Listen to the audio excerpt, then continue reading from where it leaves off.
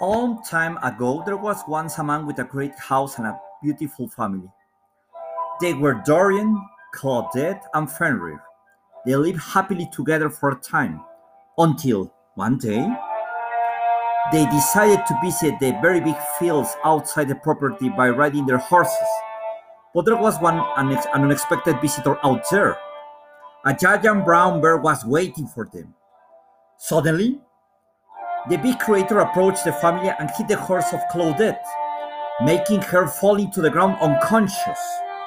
Dorien, at the moment of witnessing that action, got off the horse, took a very big piece of wood, and hit the horrendous creature with full strength.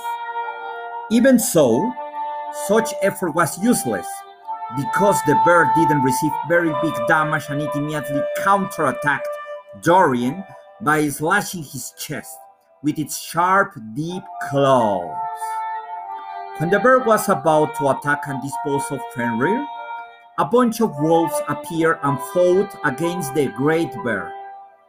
They were less strong than the bear, but filled with guts and animal instinct.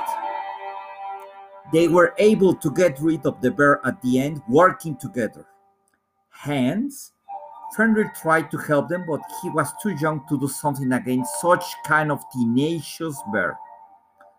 In fact, Fenrir covered one of the injured wolves with a scarf in order to make it feel safe. By doing this, the other wolves stayed with Fenrir in the great house and they lived happily together until Fenrir became an adult. But that is another story.